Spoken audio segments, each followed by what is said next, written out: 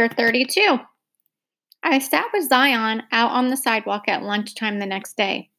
Do you know where Connor's been? He asked, popping a potato chip into his mouth. He offered me one, and I took it from him with my toes. I haven't seen him the last couple of days. I stared down at my lunch, slowly chewing the potato chip. I don't know. What's wrong? Zion asked. Why would anything be wrong?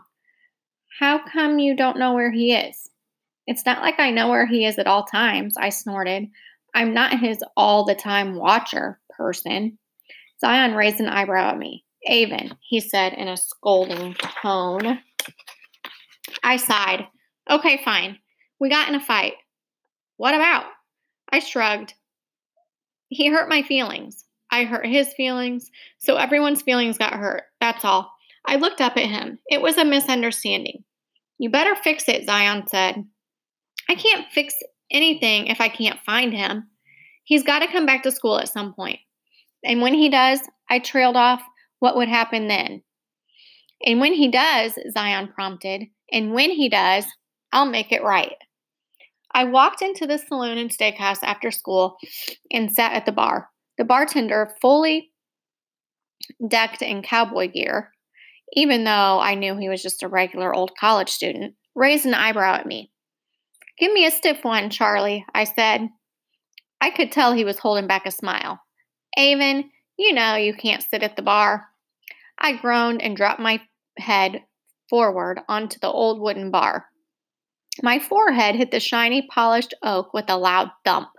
It's a stupid rule, I muttered, pressing my forehead to the cold wood. It's not my rule, Charlie said. It's the... What's that thing called? Oh yeah, the law. It's the law. He pointed at a nearby table. Go sit over there and I'll bring you a drink. I got down from the bar stool, dragging my forehead off the bar as I went. You better put extra cherries in it today, I said, flopping down at the table. A minute later, Charlie placed my drink in front of me. One sarsaparilla for the forlorn redhead. Extra cherries. I frowned. What makes you think I'm forlorn? He touched my forehead. You've got a big fat red spot on your face from bashing it on the bar. He walked back behind the counter to tend to a couple of customers. I sadly swigged down my sarsaparilla through the straw Charlie had kindly provided. When the drink was nearly gone, I made deliberate slurping sounds as I tried to get the last of it up.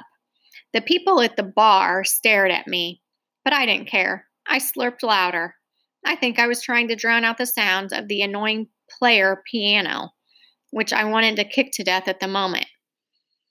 Now that this is the most theatrical display of melodramatics I have ever seen in my life, I looked up and found Josephine standing in front of me. I sat back from my empty drink.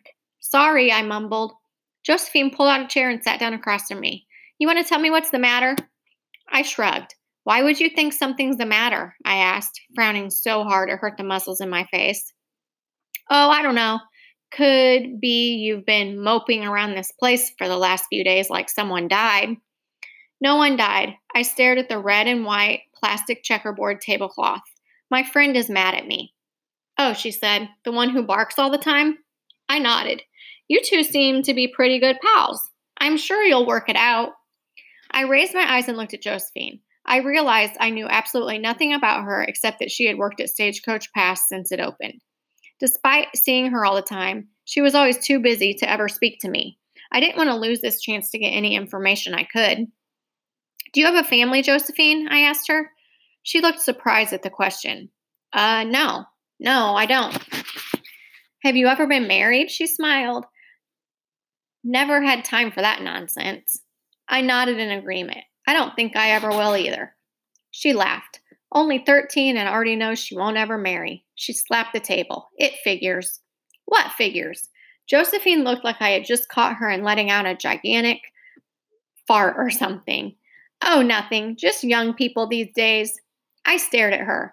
You've worked here a long time, haven't you? Yep, just about 60 years.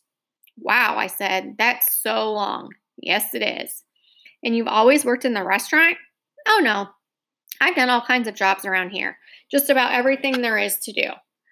Were you ever the fortune teller? I asked. She laughed. Well, maybe not everything there is to do. Why do you stay here? She drummed her fingers on the plastic tablecloth. I guess I like it here.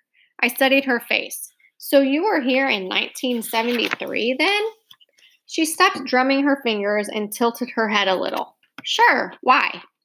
Do you remember a girl who was here? A girl who looked just like me but with arms? I know this sounds crazy, but I think her name was Avon too.